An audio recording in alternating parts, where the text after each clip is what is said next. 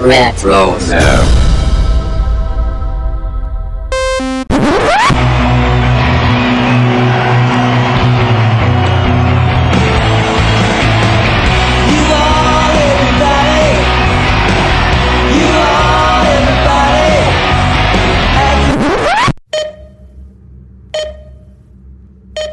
Welcome back to Previously on Lost.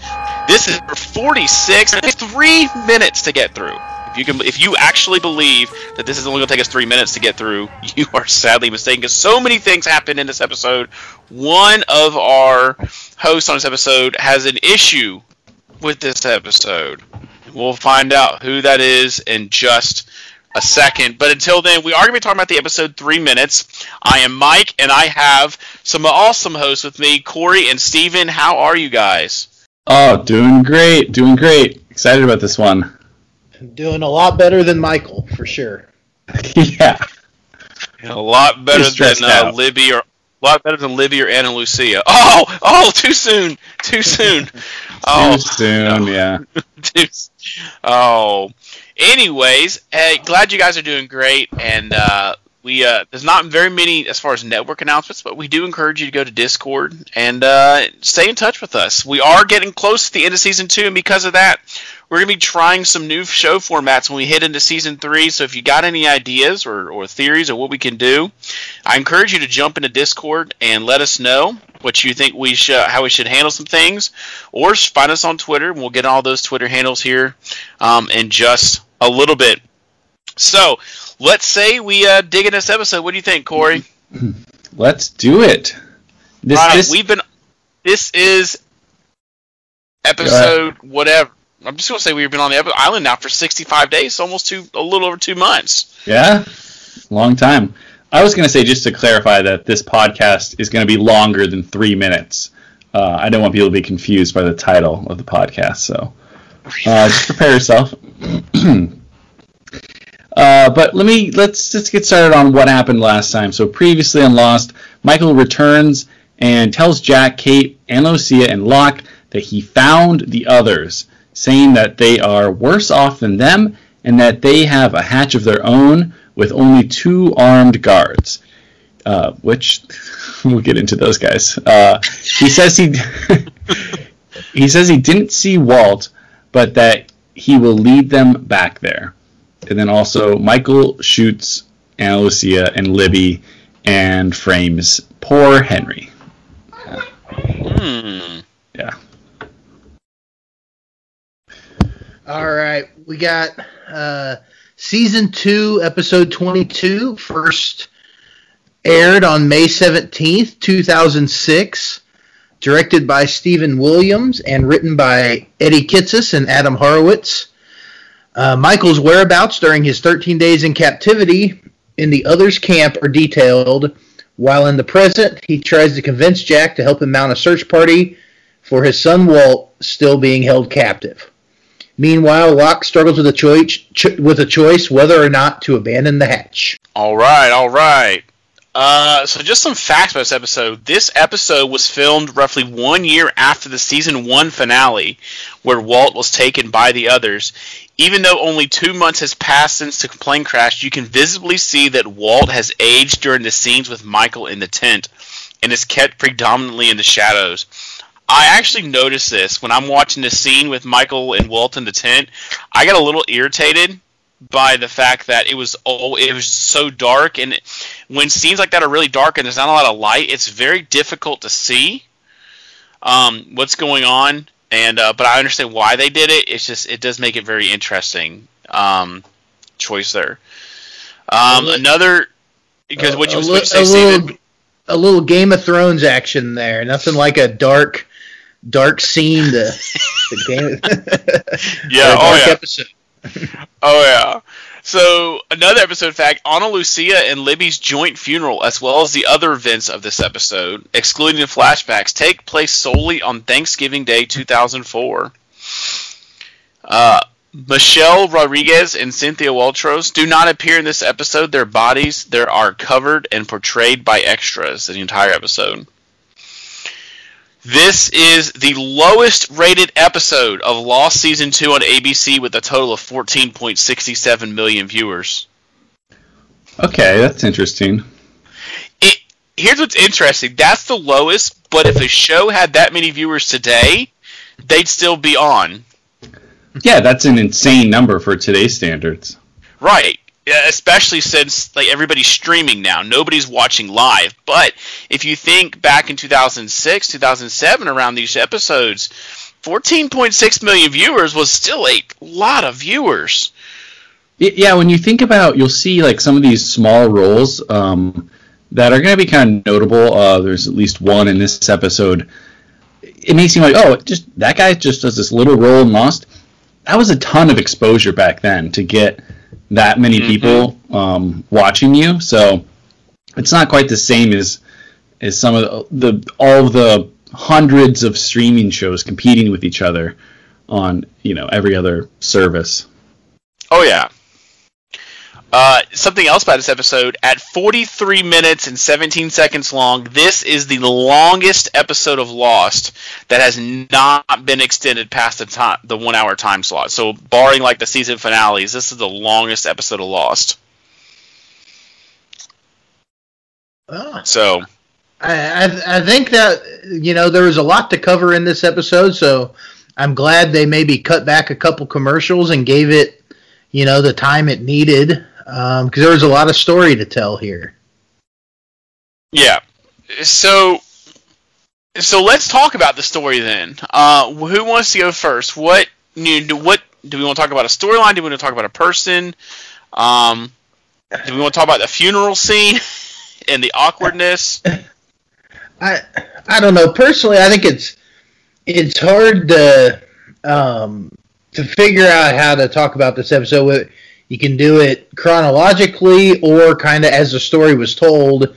But I kind of like the way they jumped back and forth, between the flashbacks and the story kind of unfolded well. So, I don't know. To me, I'd like to start at the beginning, with the, we pick up on a scene I guess we didn't pick up there, but just kind of what happened in the hatch. We saw Jack walk in on Locke knocked out before, and when Michael was taking off after Walt, and now we get to kind of see a little bit more of what was going on in that scene. Michael talking to quote unquote Walt on the computer. Told him to head north to the huge rocks with a big hole in it. Do you think that really was Walt? I don't know. Is that ever answered? I don't think it's ever answered. Personally, I think it was, because Walt, we know, has special abilities. But only reason I go that route is because the guy that Michael walks up on, the one that's peeing in the middle of the field, looks almost surprised at first to see him. Like he didn't expect somebody to be out there. That's true. But so I don't know if it was a setup, really. It kind of seems like it could be a setup, though, that he was luring him in. I kind of always felt that it was the others and not Walt who he was talking to. And the others didn't wear these costumes every day. So they're out there in their primitive clothing. I kind of feel like they knew Walt was coming, or Michael was coming. Sorry. Yeah. I mean, all right, I give you that. So I agree with you. I do like to know what happened to Michael. I did like that fact that we got that as a flashback rather than just a normal flashback. Here's where I have an issue with this episode. I felt like what they showed us was more than what we really needed and a lot of time filler.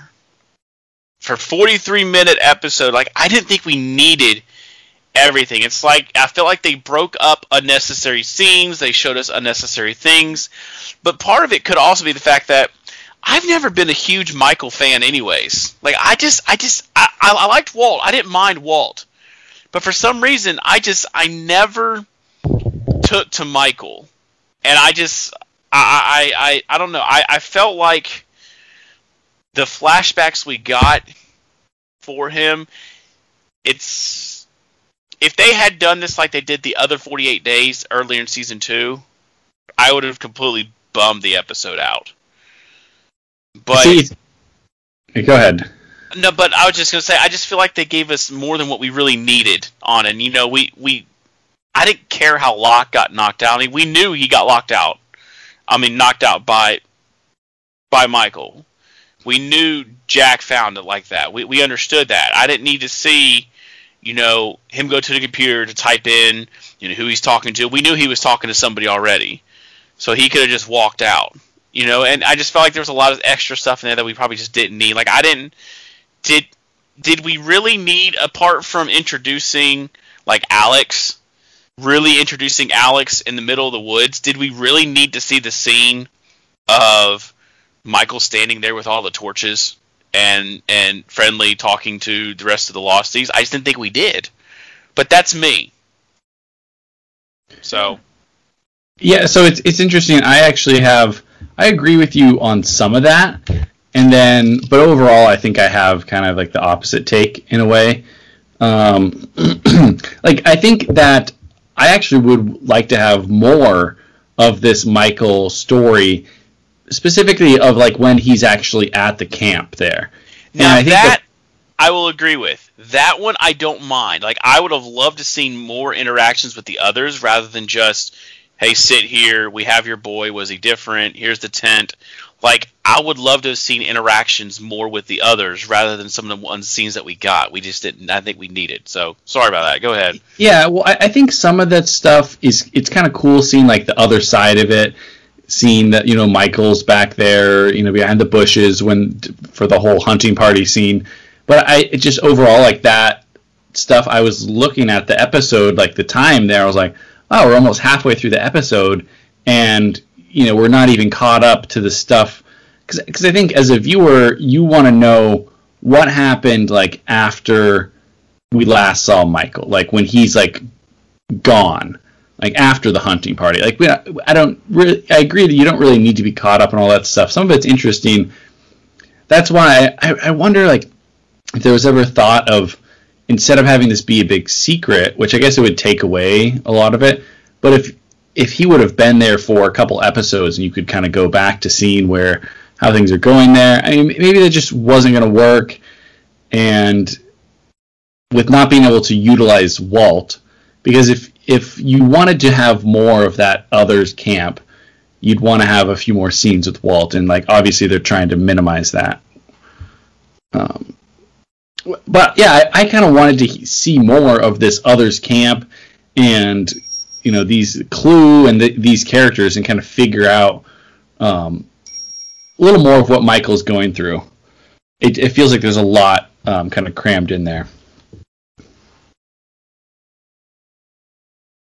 But yeah, I mean, it's a little bit of a mixed bag in some areas. We do get some new characters. I mean, we just kind of mentioned it. What do you guys think? Is this, so we get Alex, and I think is this the first appearance of Pickett, Danny Pickett, who's going to be he'll be a little more of an important character. I think actually pretty important for the first half of season 3. Yeah. Which, it's interesting seeing this guy, because he was, if you remember, and he looks so different, but he's like the big bad guy, I can't remember his name, in the final season of Breaking Bad, final couple seasons. Yeah, I never saw Breaking Bad, so the crazy, I don't know. Yeah, kind of like crazy neo-Nazi guy. Yeah, he's intense in that show, and it's really hard to tell that they're the same person. He looks so different in that. But now, I had actually just watched a little bit of Breaking Bad recently, so when I was watching this, I could actually really see him as the same person. So it was interesting. Yeah, I do believe this is the first time we see him, and I gotta say, like, I feel like this particular episode I haven't watched as many times as a lot of the other season 2 episodes, because I kind of forgot about the whole him, peeing on the tree, and then how Tom Friendly, as Michael runs away, throws the little rock and rope contraption. I completely blocked out that scene, and that was kind of fun. I don't know. I remember when you saw that, it kind of, I don't know, it kind of changed the way I viewed the others' capability. I don't know, just something about that, the rock sling scene I really enjoyed. I agree. I do like that, the caveman-esque style of capturing a prey. So I agree with you. I did like that. As far as Alex goes, I don't think this is the first time we've seen her, if I remember. I thought we saw her in the episode Claire was captured and in the station. Yeah. So it was good, though, to see a little bit more from her. Pickett, it almost reminds me of the Others version of Sawyer, especially when you get into season 3. He reminds me of the Others version of Sawyer. That's a good comparison, actually. But yeah, it was good to see the other side of the Others. I wish we said it before, I wish we could have gotten more. Why do you think they have to do this?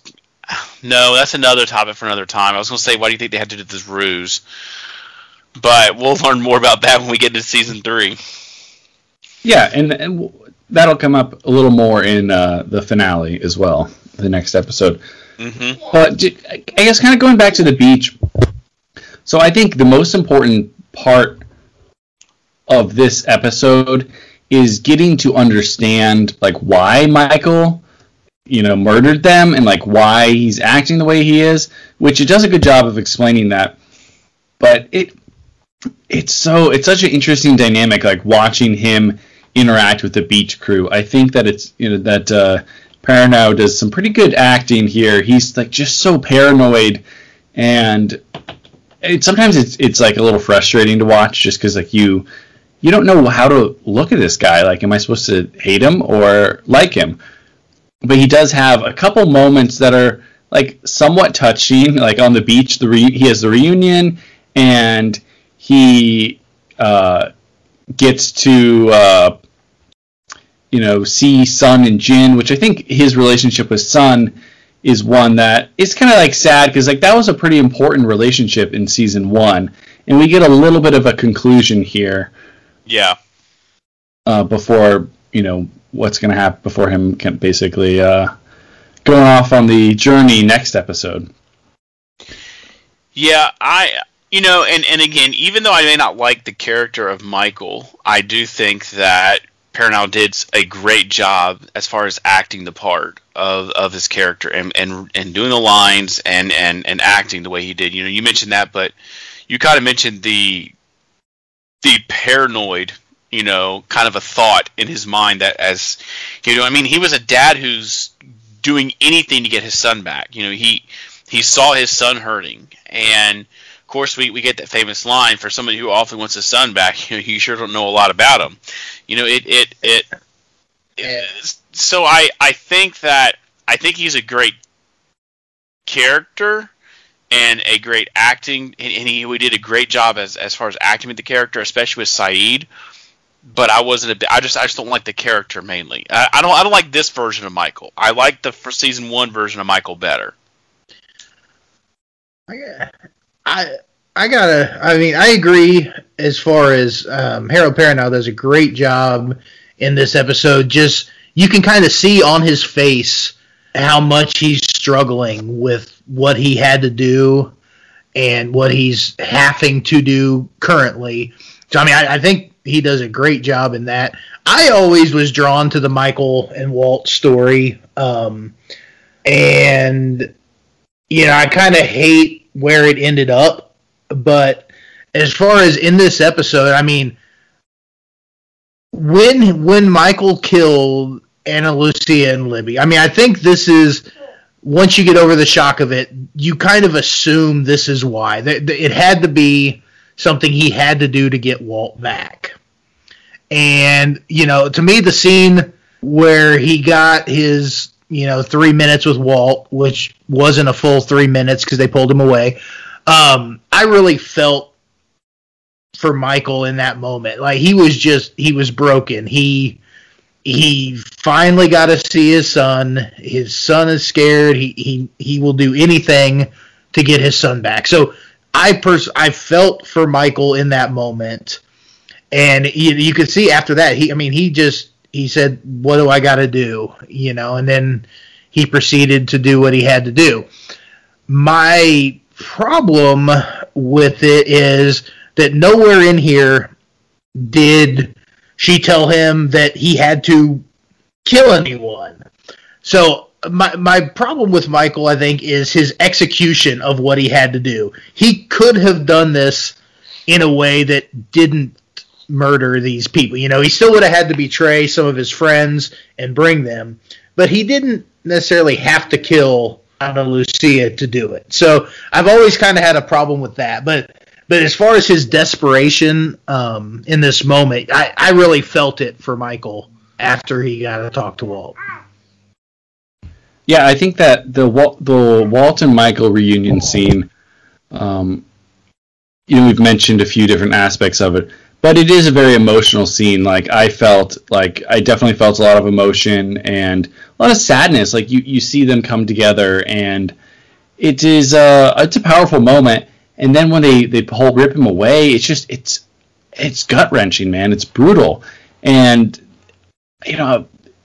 they basically kind of hold him at a ransom. Like, we have your son, and you have to do this. And you can see the powerless look on Michael's face. Oh, yeah. And so it does a good job of explaining, like, why he's acting the way he is, and basically driving him to a level of near insanity. Kind of reminds me, the movie, was it John Q, when Denzel Washington, like, holds up the whole hospital, at gunpoint to... is he going to get his daughter or his son heart surgery or something like that? So, I mean, it does show you, they try to really portray, like, what you may be willing to do when you feel forced to try to, you're trying to save your kid. Well, I understand what Michael, but I understand what Steven's saying. Like, could he have tried to find another way without murdering them?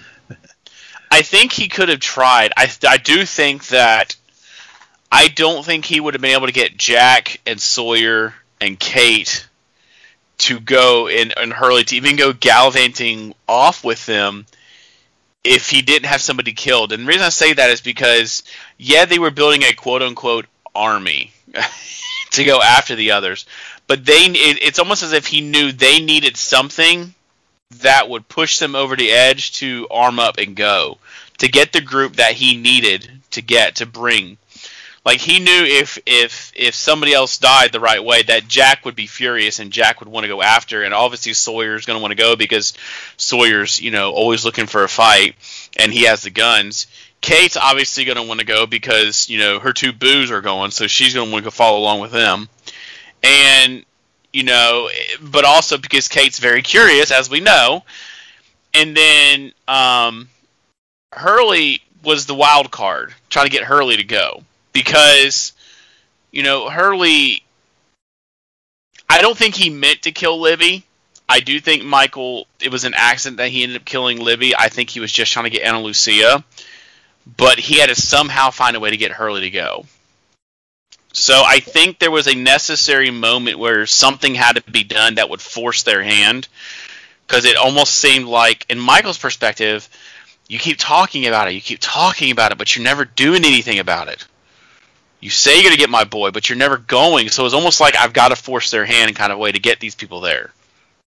Well, I kind of understand that, but I think this was it wasn't premeditated when he shot them. It just kind of happened like that, and it just. Well, I think Ana Lucia was. I mean, that one was a little bit more. Yeah, he because he took his time before he turned over and pulled the trigger on her. That's and true. He looked at the gun and just thought about it. You could see him thinking about, like, I know what I got to do. I think Libby was the accident. Libby wasn't the one who was supposed to get killed. Yeah, and I think actually you're right in that regard, but the bigger motivation to keep it a secret was, I mean, just think if he told Jack and everybody, like, hey, he just was totally honest. I have a list. There's 4 names. It's you, Kate, Sawyer, and Hurley. There's no way Jack would agree, Locke, or whoever else. They would not agree to just walk them in there like that. They would try to do some sort of sneak attack thing, which they end up trying to do with Saeed, and they would try to find a way to avoid the 3 of them getting, handed over to the others, because that's, what happens. So I understand why Michael felt like he had to keep it a secret, but of course you would have hoped that they would have just tried to figure out a way, because I think it's possible that they could have actually taken them or outwitted them in some way, but the others are pretty cunning, and whether it's Ben or some of his lackeys, like, they are very good at convincing people and deceiving people and getting in people's heads. So Clue does a good job with this, which, this is funny. So I always thought Clue, I thought it was like the word clue. Ms. Clue. Me too. So but don't feel bad. then I had the subtitles on it, spelled Klugh. I'm like, oh my gosh. But she's a pretty cool character, and I think she only comes back again briefly in season 3.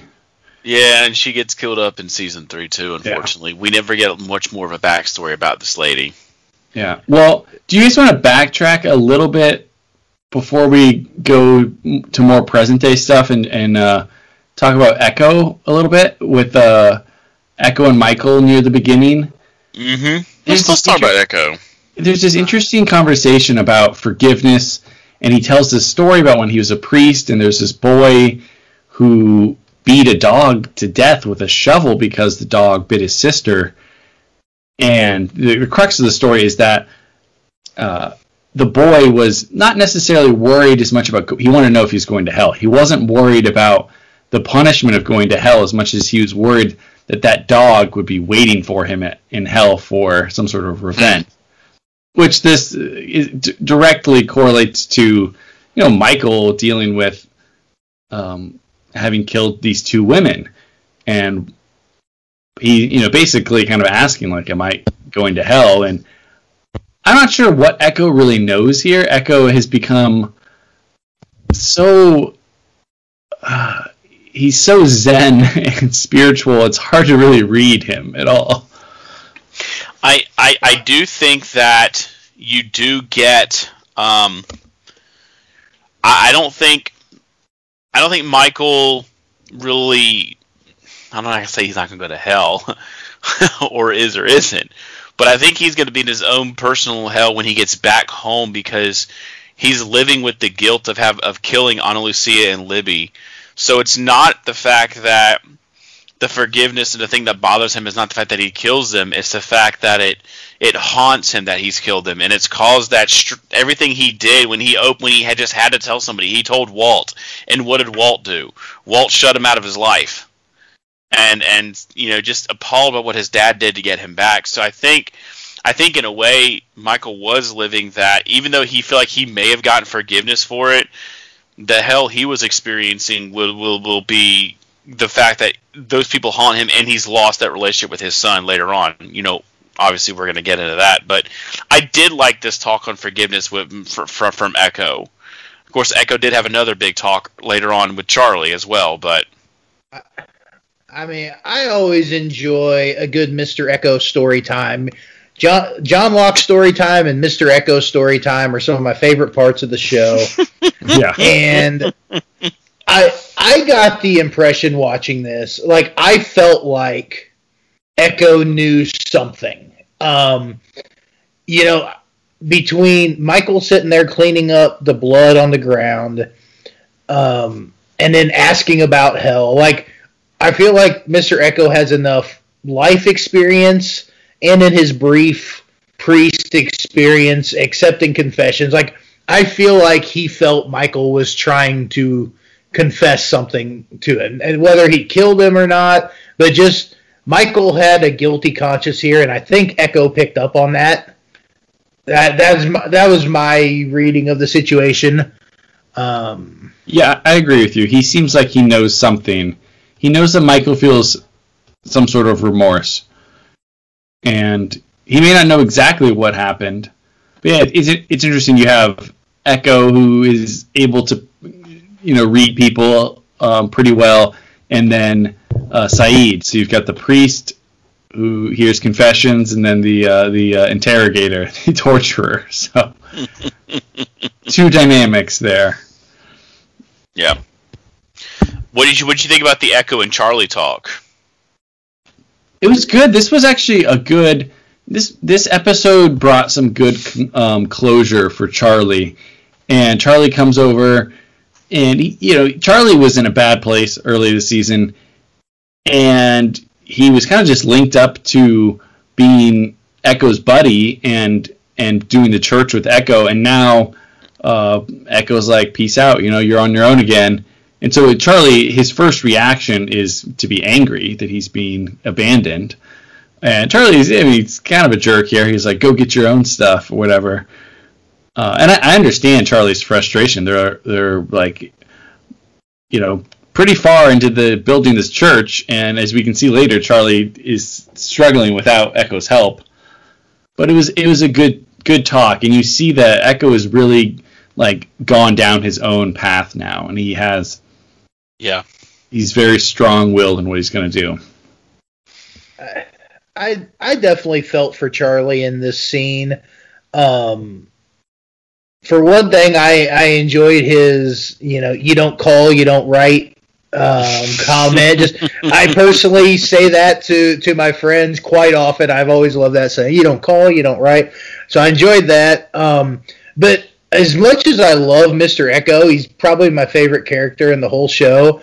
I did not like him in this scene. Like, I don't know. Not that I love the performance, but I don't like what he was doing. I understand he thinks that the button is his new job. He thinks it's more important than the church. But the way that he didn't talk to Charlie about it. He could have explained himself a little bit better, other than just telling Charlie to bring him his things. I just thought the way he treated Charlie in this scene was pretty lousy.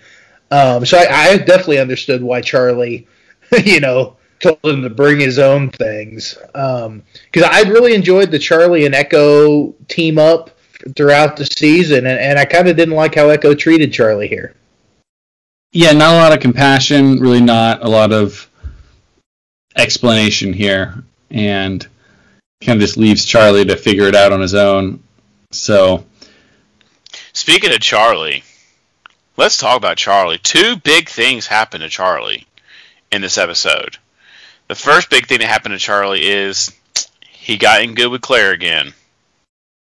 Yeah, he strategically positioned himself next to her during the funeral, so she reached out to hold his hand. That was good. Good job. You got that, and then he brings her the medicine that she needs for her and the baby, and there should be enough in there for quite a while for him, but for her and the baby. Yeah. And I thought it was nice that he took one himself to make sure they were safe, before giving it to Claire. I think that's a very smart parental move, and I think Claire appreciated that Charlie thought of that. So I think that went a long way when it came to Claire. Yeah, I think he does a good job. It took him a while to finally learn that you can't force yourself back into someone's life. You can try to be prepared for when they can accept you back in, but you can't earn trust back overnight. And he's been a little more patient, and he tried to approach her, and then she finally has kind of said okay. So that was great to see. I think all Lost fans love the pairing of Claire and Charlie. It's from the beginning of the show, it's been very important. And then I think an even bigger moment of closure and a great Vincent moment. You have to have Vincent in the episode if it's going to be about Michael and Walt. So Vincent comes over and drops down the statue of the Virgin Mary, and he's like, "What? Like, is this a joke? Like, who convinced you to do this? Is this like the island's sense of humor or something like that?" And so Charlie follows Vincent back and gets all of the statues and just chucks them out into the ocean like he's hitting golf balls. And it seemed like a very therapeutic moment for Charlie. And it was great, like, we could finally put to rest this like heroine story to pretty much completely. We had the story arc of Charlie in season 1, which was very satisfying, and then we kind of see him like fall back down and have this other dark path, and it's again related to his addiction, even though he doesn't relapse. But this was like a way to really end that arc, and it is satisfying. Like, I know that there's controversy about how you get to this point, with a couple of those episodes, but this point was actually a really satisfying moment. It was one of my favorite moments of the episode. Yeah. Well, I got two things about that moment. Number one, I do agree that, and I kind of wrote it in my notes, that this was kind of his defining moment in his life, because everything that bad that happened to him stemmed from the heroin addiction. And the loss of Claire, they're going crazy and playing the piano in the water, to crazy night dreams, to his season 1 issues. Everything stemmed from the heroin. So that was number one thought. Number two was, didn't Jack just use this heroin as a pain relief when it was an extreme pain? So what I'm thinking is, yeah, great defining moment, but dang it, if they need a strong pain reliever again, Charlie just chunked away all the heroin. Yeah, I definitely thought that too. He probably should have checked with Jack before that, or broken the statues and given the heroin to Jack and thrown the statues. He could have done something else symbolic. And there's also zero chance those statues don't show up again somewhere on the island. He doesn't throw them that far out into the ocean. There's no way those don't get washed back onto the island at some point. But it made a nice TV moment. It did. And it was a way to like show the viewers, like, hey, we're done with this. Like, this is the conclusion of that. Like, we're not gonna have him break open the statue again. But another point is, Charlie is, as we'll learn in season 3, a pretty good swimmer, and he can dive underwater really far, so he could get them anytime he wanted. So, in other words, what you're saying is he could have still been sneaking the heroin and just not telling anybody. Yeah.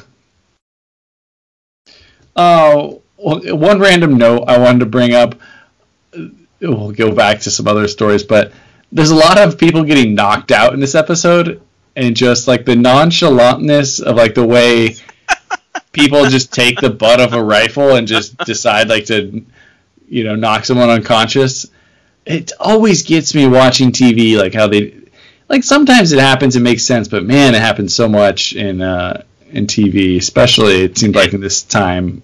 And how does everybody who knocks somebody out know where to hit somebody in the back of the head? Like, how to perfectly like do it? Like, can't you just hit someone really hard and it just hurts really bad and it doesn't actually knock them out? Yeah, I mean, like Alex, everybody knows.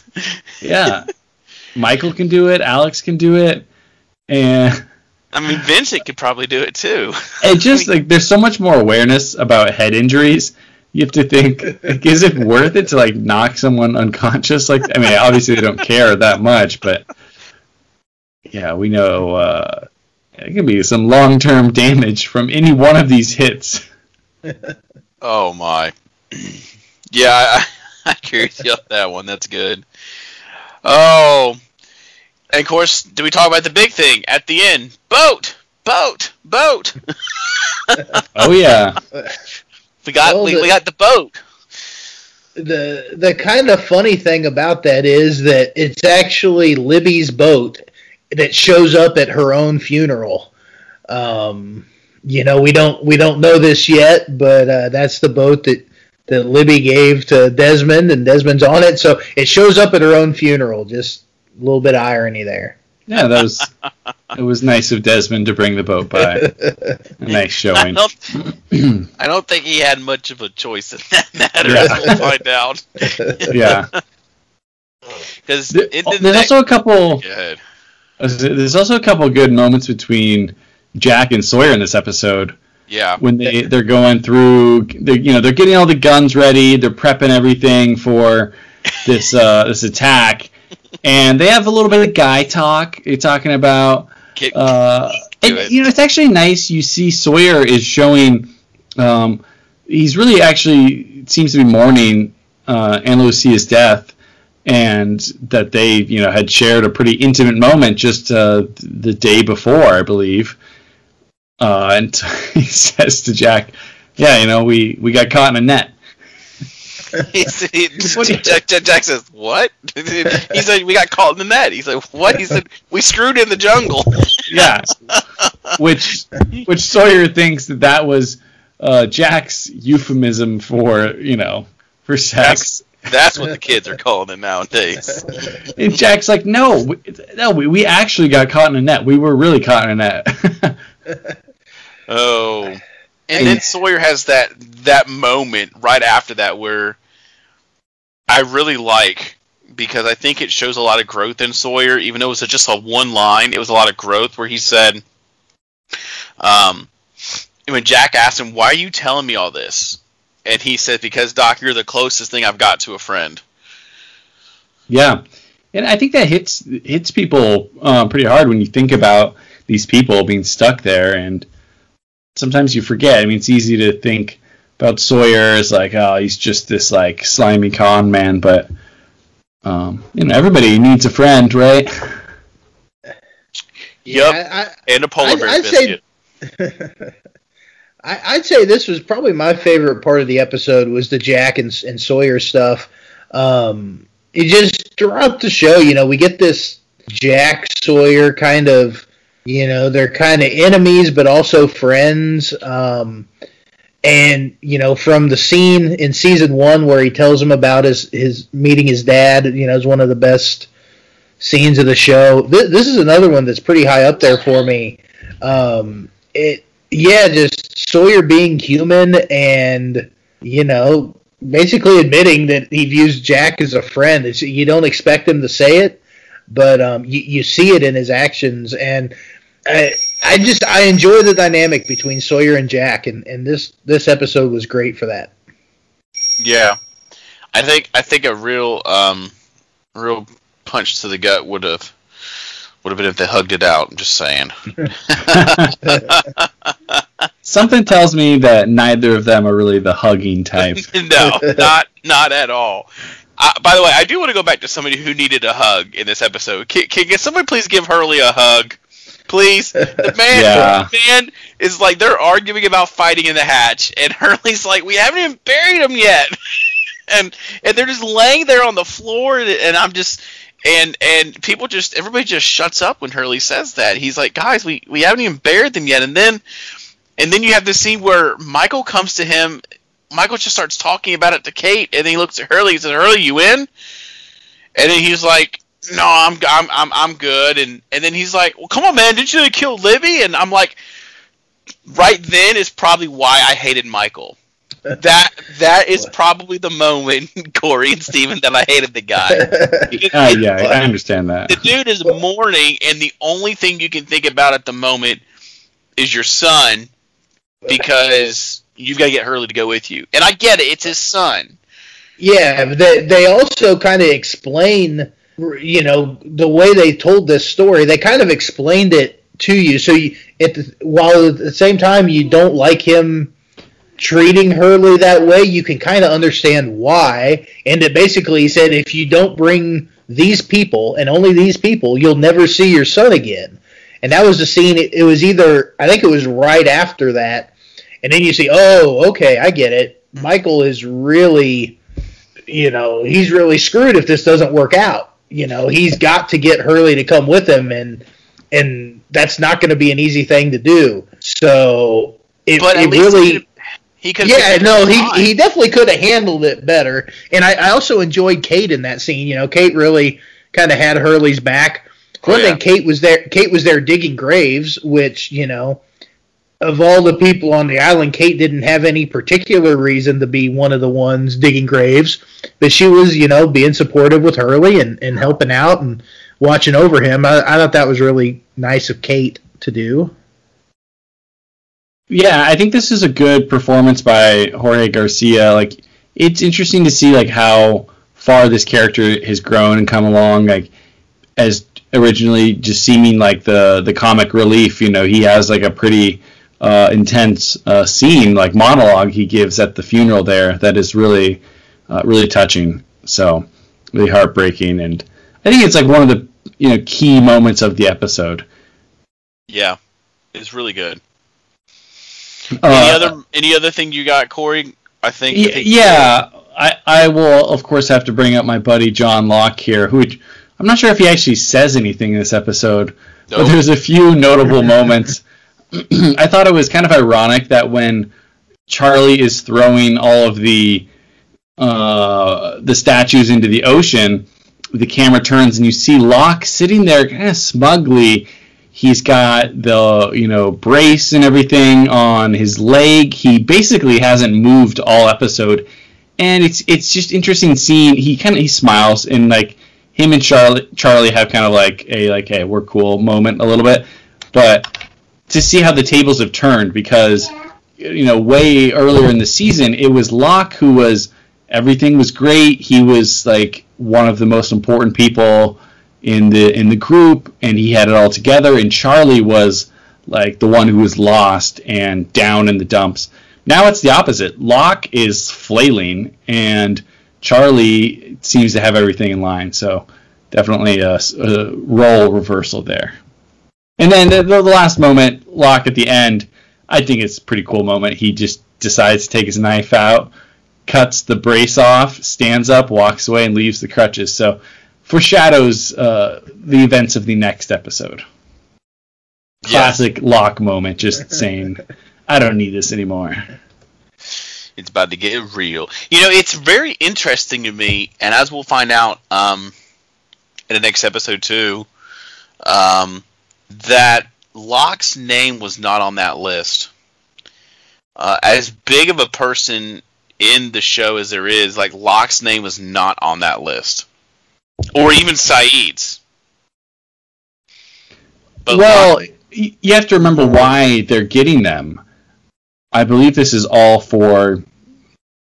maybe they hadn't come up with this yet, but Ben had told Locke he was coming there to get Locke, to bring him back, which I think was a lie that he made up to make Locke feel special. But what actually is going to happen is they need Jack to do the surgery, and they're going to use Sawyer and Kate as like a way to convince Jack to do it.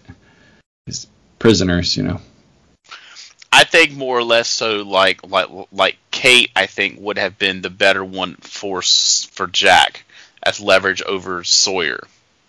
But Kate needed somebody there to, warm her up at night, I guess. Well, it's like Kate is the one used as leverage for Jack, but they use Sawyer as the one to be like leveraged against Kate so that she'll convince him. It works pretty well, actually. I don't know if they planned that. And they even get some polar bear biscuits for behaving. So, I mean, it works out good for everybody. Oh. Well, you guys got anything else? The only other thing I got is the other person on the list being Hurley. Obviously, we can talk about the Hurley part of the plan next episode, but the Saeed of it all. And as I said, I feel like I haven't watched this episode as much, so I was kind of learning as I went, and I found myself saying, like the whole time I was at, what about Sayid? What about Sayid? And then remembering, oh yeah, that is like a major plot point of this story. It's like, yeah, for this mission, like Sayid is the obvious person, and everybody there knows it. If you're going to do something like this, you want Sayid, and Sawyer obviously knows it, and that's really Sayid is, how they find who figures out that Michael isn't telling the truth, which that's a great scene too, both when he talks to Michael and then when he explains it to Jack walking to the funeral.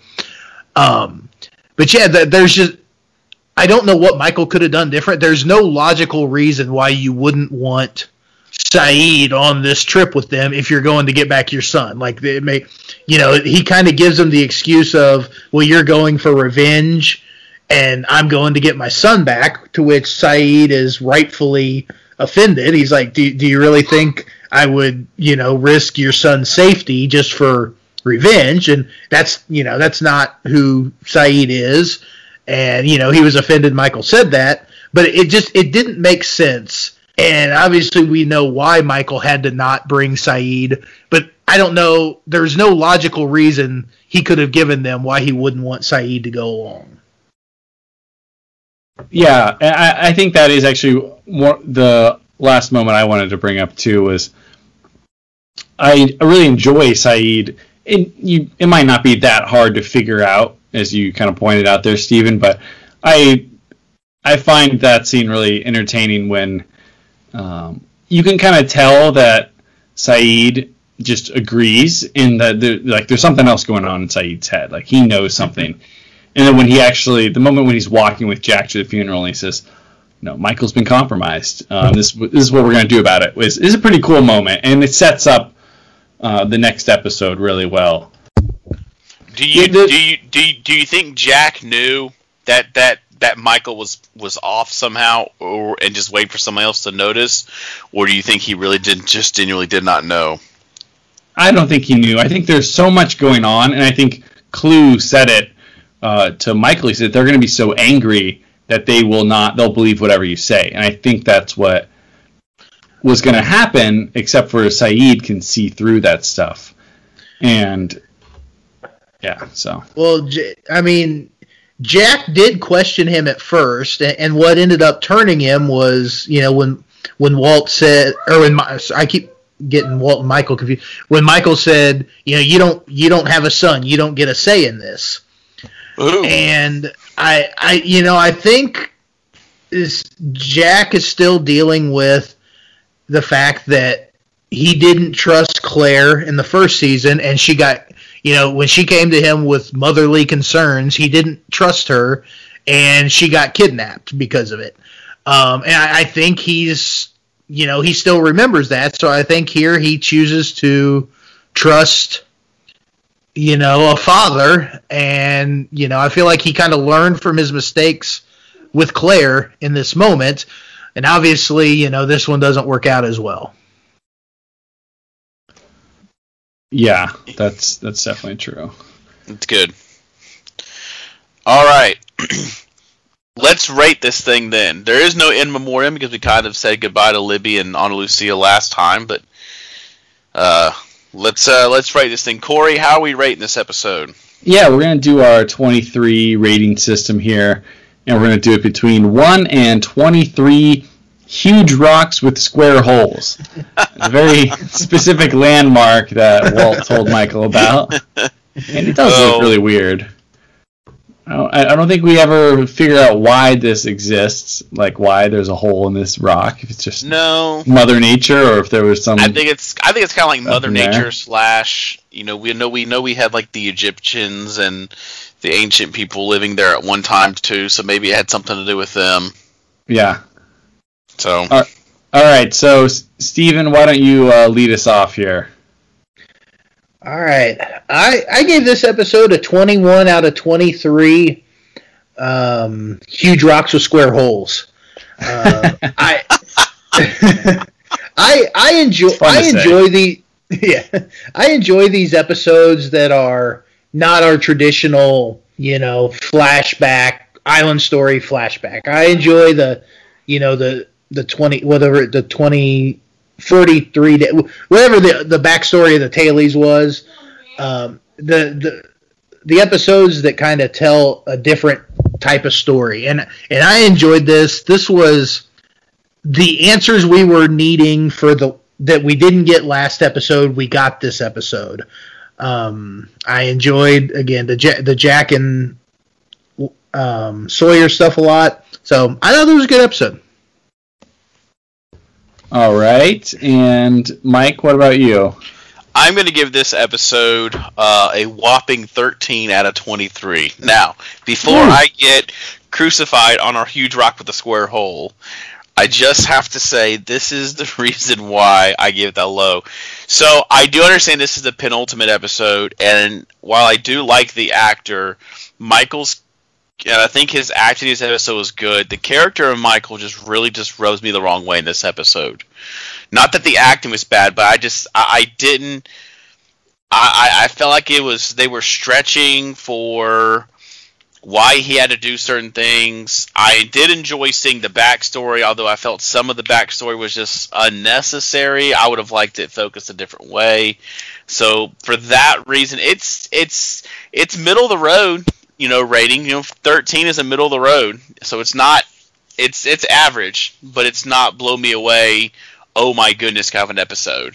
So 13 out of 23 huge rocks with square holes in it. Okay, fair enough. So I'm going to be closer to Steven. I'm glad we have differing opinions here because I think that represents the fan base because a lot of people feel the same way that Mike does and just kind of hate the way this arc ended and like where it went and it's just unbearable to see like how the things that Michael does. And some people really love this storyline. I like it, love it, I love parts of it, and I think you can have a different take on this episode, kind of like depending on your mood, like when you watch it. Like, because there's sometimes where I didn't feel this way, but I'm long-winded way of saying I'm going 20 out of 23. So obviously I'm rating it pretty high. I thought it was a good episode. This is a penultimate episode, sets up the finale. And I think a lot of the times those episodes can suffer because there's just so much setup. I liked that there was a lot of things that were actually revealed in this episode. It wasn't as much of a setup episode as some of them are going to be down the road. Like to get Michael's story, to get the Jack and Sawyer parts, and to get the conclusion for Charlie, I really appreciated all those moments. So. Good episode, in my opinion. Oh, sorry. 20 out of 23 huge rocks with square holes. I have to actually say it. There you go. Which is exactly how Walt typed it on or whoever typed it to Michael. All right, let's get into our ending discussion here. Unanswered questions, we don't have anything down, but I do feel like there were some unanswered questions in regards to the others camp here, who built the huge rocks with square holes, why were they there, the hatch that was there that I believe we find out in the future leads to nothing, why this was here and why it was used as it was. I feel like there was some unanswered questions there. We don't get a lot more about that, but Sawyer's Name Dictionary, we had quite a few this episode, called Saeed the Red Beret, called Saeed Captain Arab, called Hurley the Grape Ape, called Kate Pippi Longstocking. Didn't call her Freckles, however, so we're still on 13 on our total freckle count. Got some pop culture connections here, mostly tied into the Sawyer's names. Pippi Longstocking was the main character from a series of popular children's books by Astrid Lindgren. Pippi is a 9-year-old girl who lives with a complete lack of adult supervision. She is very unconventional, assertive, and extraordinarily strong. See why he would call. Sounds a little bit like Kate. The Great Grape Ape Show. That's a tongue twister. That he called Hurley the damn grape ape. The Great Grape Ape Show was a Saturday morning cartoon produced by Hanna-Barbera Productions that was broadcast from 1975 to 1978. That was a good show. I gotta say, I thought I knew Hanna-Barbera from my childhood cartoon days, but I don't remember this one. I don't know. They must not have ran the reruns as much as they did some of the others. Moby Dick. Sawyer refers to Saeed as Captain Arab, another somewhat racist nickname from Sawyer. A variation of Captain Ahab, a character from this 1951 novel by Herman Melville. Ahab is a tyrannical captain who is driven by a monomaniacal desire to kill the whale that has maimed him.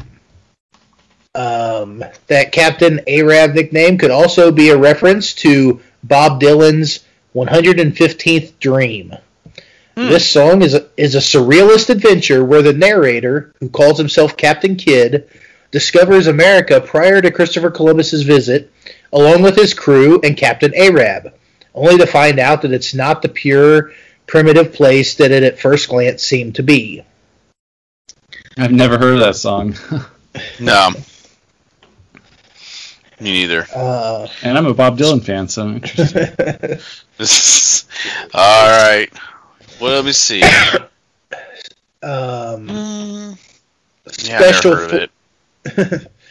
Special Forces. Sawyer refers to Saeed as the Red Beret.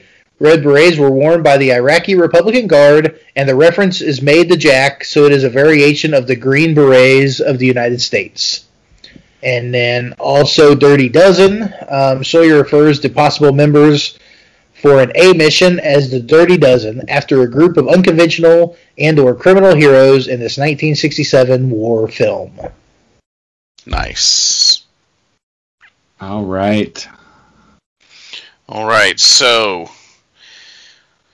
let's see here. Next episode, guys. This is it. We have finally made it this far.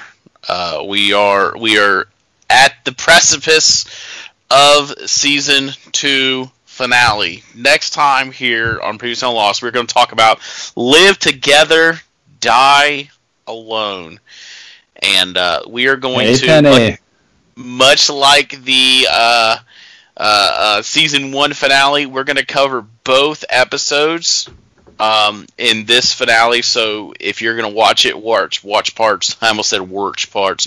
Watch parts 1 and 2, and we'll discuss those, and then we're going to kind of have a retrospective episode recording after that. But I'm excited about this finale. It's one of my favorite finales of the show. So it's a good finale.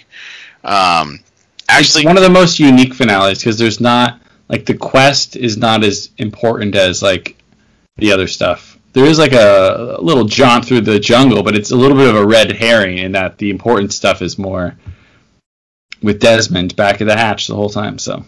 Mm-hmm. And you know, to be honest, though, like, most of the... Like, I don't think there's really a finale I don't like in this show.